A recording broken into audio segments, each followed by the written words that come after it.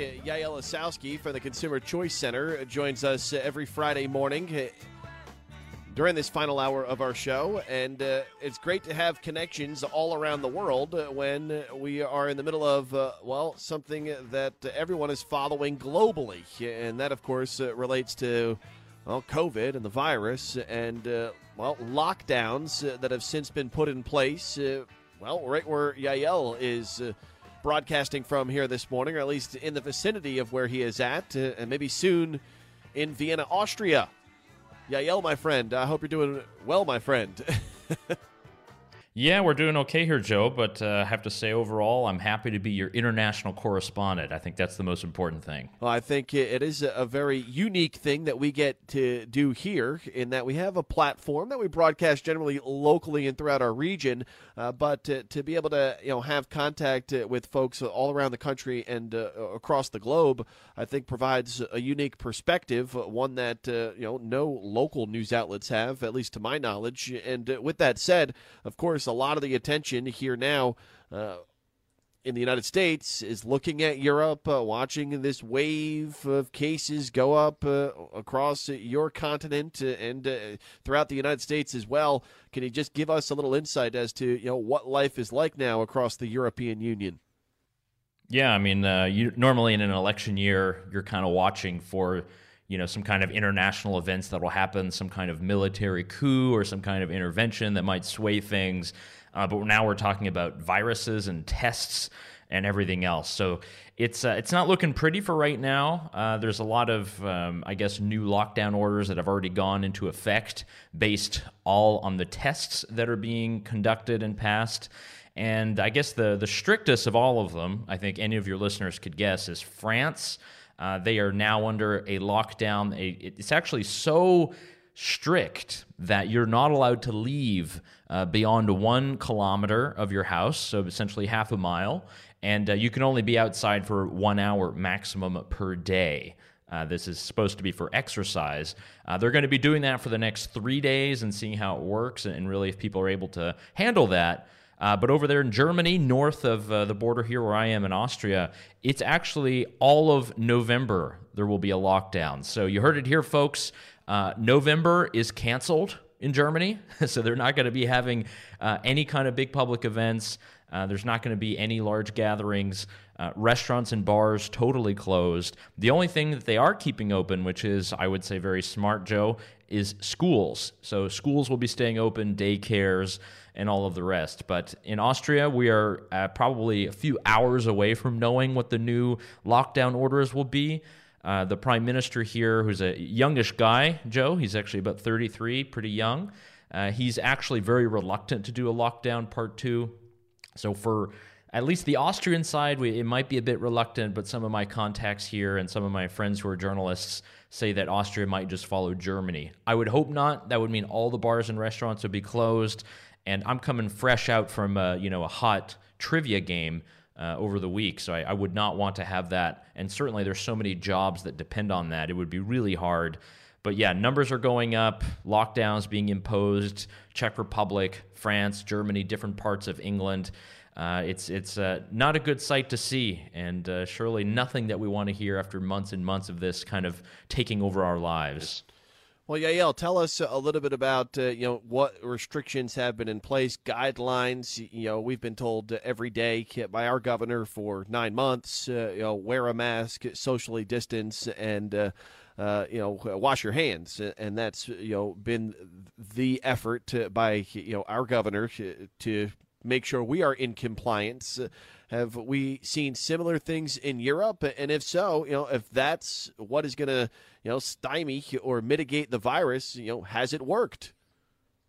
Yeah, that's something that sometimes will depend between country, at least in Austria, Germany, and in France. Anytime you've gotten on public transportation, you've needed a mask. And we actually did not have a mask mandate between, let's say, June and about September. So actually, during the summer, we were mask-free in shops and bars and restaurants and things, but they actually did just reimpose those. So we have had the mask mandates. Those have definitely been there, and they have had contact tracing, which they probably have not had in many U.S. states. I know people aren't really following this, but the entire idea is you just leave your name and number when you sit down at a particular restaurant, and they're supposed to contact you or contact others if there has been a positive case. So these are the smaller things, but obviously the schools are doing very innovative things with testing. They have entire buses that kind of drive up to where a school is, and they have these gurgle spit tests, Joe, where everyone spits into a large can and they test it, and if anyone does test positive, then they just ask people to do the schooling from home. Actually, there haven't been that many positives. Even though they've done, I think, 7,000 tests or something like that, there's only been maybe less than 100 that have been positive. So in a way, that's been pretty good. I think it's going to cause just more consternation. I am totally against continuing the idea of the lockdown like the first lockdown that we had. This is not just, Yael Lasowski, your humble correspondent here on The Big Talker, but the World Health Organization has said that the very punitive lockdowns that were imposed in March in many different countries actually have harmed more people than likely the coronavirus would have. And I think that's something to keep in mind. Closing down the bars and restaurants and really taking away agency from those bar owners, from entrepreneurs, it really takes away our ability to even be responsible.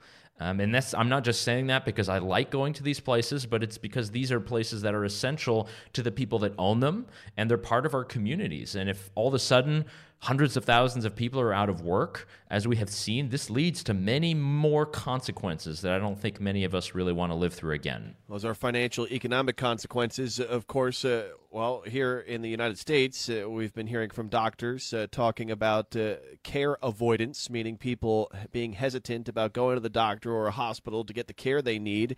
And that could ultimately be leading to hundreds of thousands of more death in our country, as compared to what the virus has inflexed on us. Along with we're starting to get first quarter grades out for our school kids, finding that families being warned that more and more kids are in danger of failing than normal.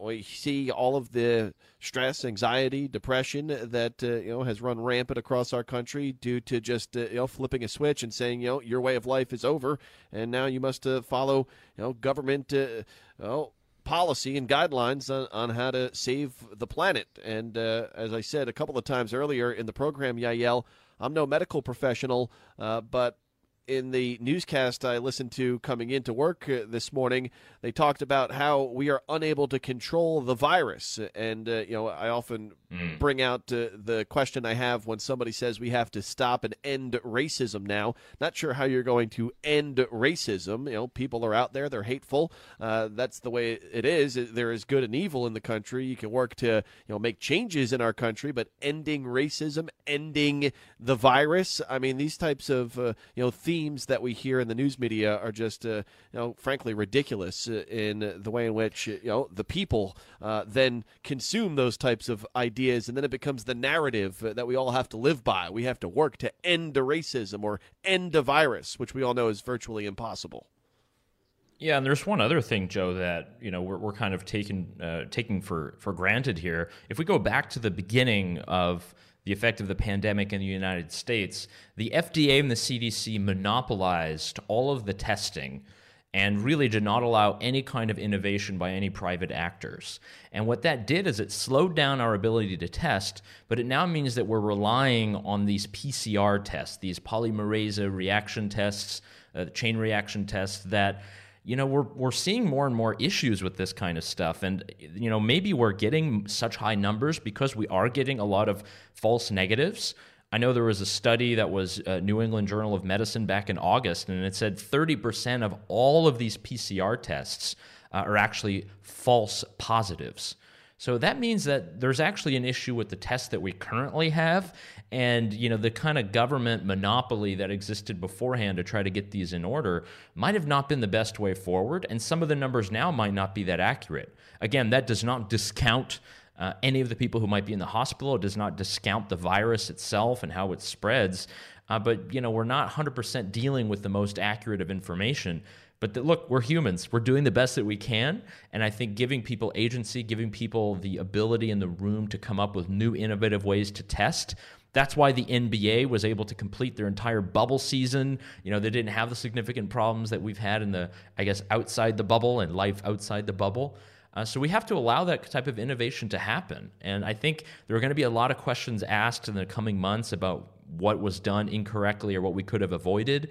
I think looking at some of these tests and understanding exactly what's happening, how much virus people actually carry and whether or not that harms people around them.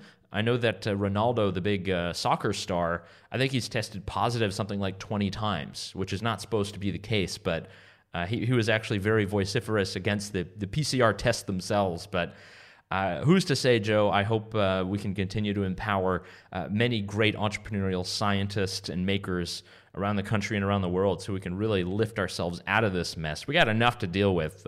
Pandemic is kind of chopping down our bits now. Yeah, I think the extended circumstances that many are living in, within the pandemic and beyond, the long-lasting effects and impacts of this are still not yet known, and we're starting to just see the beginning, particularly within our schools and the proficiency of the curriculum that our kids are comprehending, really low levels, and have a feeling that those types of numbers are going to become more and more depressing for a lot of families as this goes on. Lastly, on the lockdown in Europe, are we seeing the death that we saw earlier in the year? I mean, obviously, Italy was, particularly in the northern part of that country and elsewhere, are the death rates spiking along with the cases that we see going up? So we're not. We're seeing it, kept under 1%. So I think that's positive news. It means that there are a lot more younger people that are becoming infected, but they're actually not having the horrible illness that a lot of people have who are being hospitalized. So hospitalization rates are also a bit low compared to the beginning of this. I think, a lot of the doctors are understanding a bit more about what to do, but then we're also seeing that perhaps it might not be as deadly as it portended to be in the beginning when we got those fake numbers from China. And to add to that point, Joe, this all came obviously from the beginning of the year in China, and we understood all the measures. But what China does when there's a lockdown is something that we should never ever consider. This is a place where I read this story yesterday. There's just a 17-year-old girl in one part of Western China. She tests positive, one person, and then they lock down the entire region, and then they actually test 4.7 million people. And they shut everything down until all these tests can be administered. It's this kind of very totalitarian mindset that I just don't think can work in a place like the United States or a free country. And while it might be, the wonderful dream of every doctor and epidemiologist to try to track and trace and test as many of those people, look, we still have to live. We still have to continue to make some kind of work for our families, to put food on the table. We can't bring life to a standstill. And I think there's got to be a happy medium. There's got to be a way that we can kind of negotiate with this.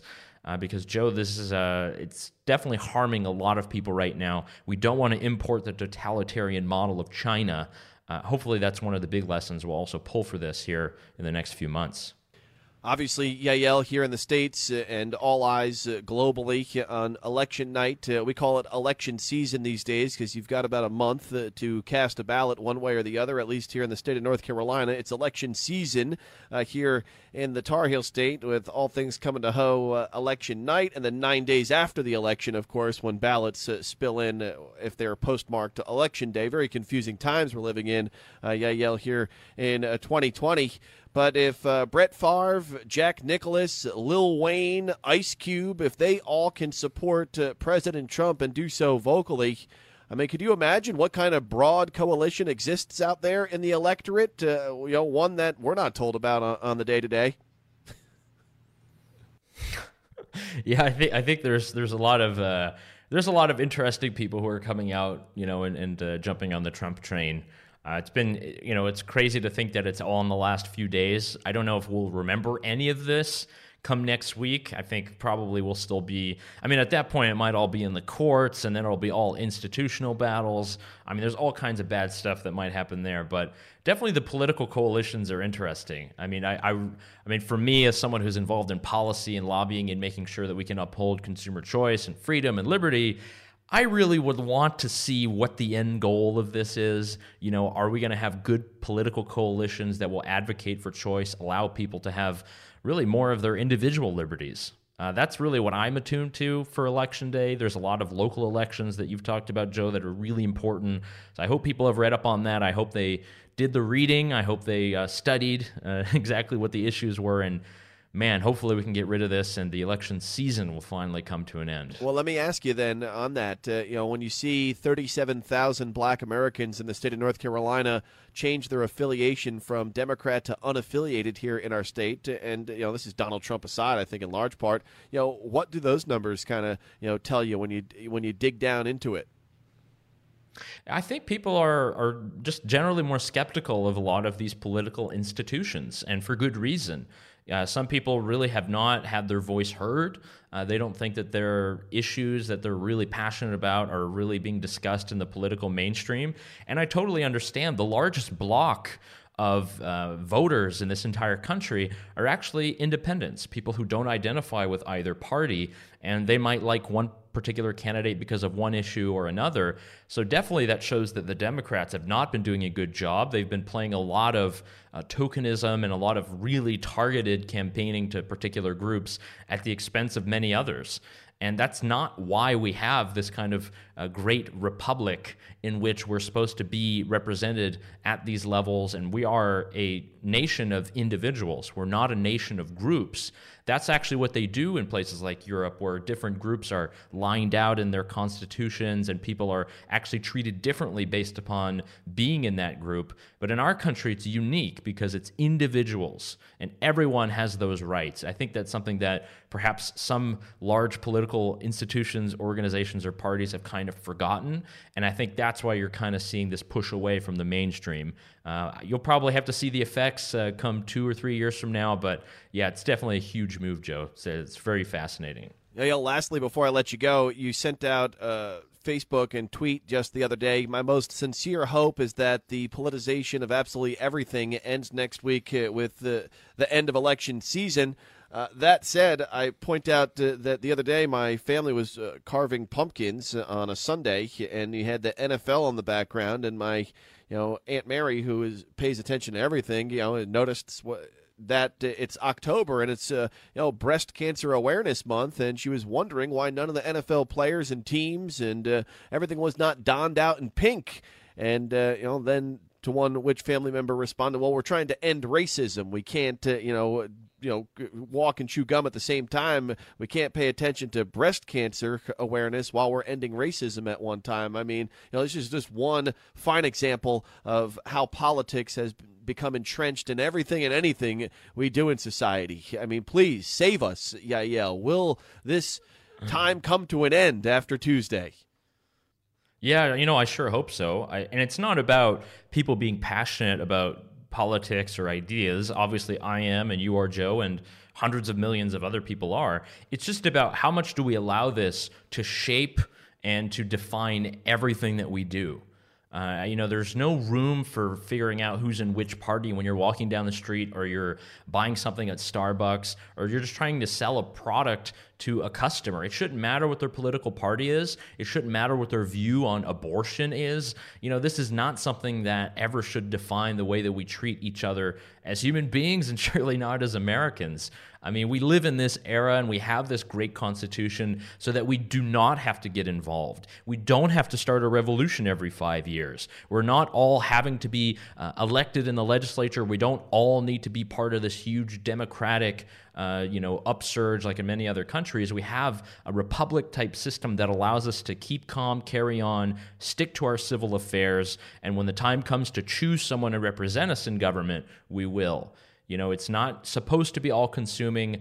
I think we'll slowly retreat from that. I think whatever the large dark cloud of Trump I think after Election Day, that'll either be removed totally from the equation and no one will think about that anymore, and we can get back to normal, or it'll be inflated. My hope is it's the former, but we'll see, Joe, because I think there's a lot of beautiful people out there that I want to meet, that I want to talk to, who totally disagree with me politically.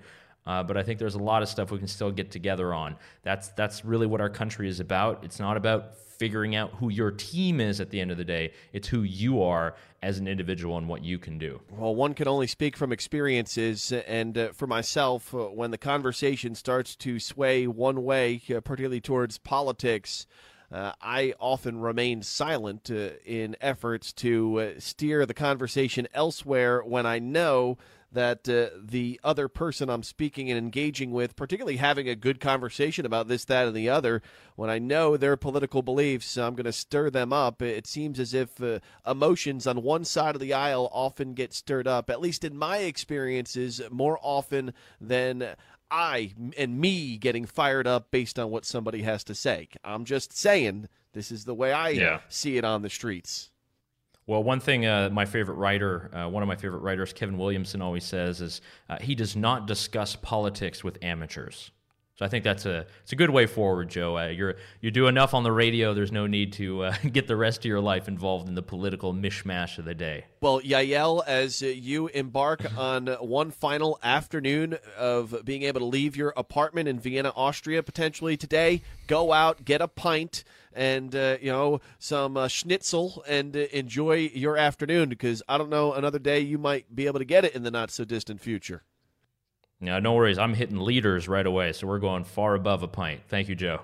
Yael, always great contributions to the program. We'll catch up with him next week. We'll see what the world looks like this time next week.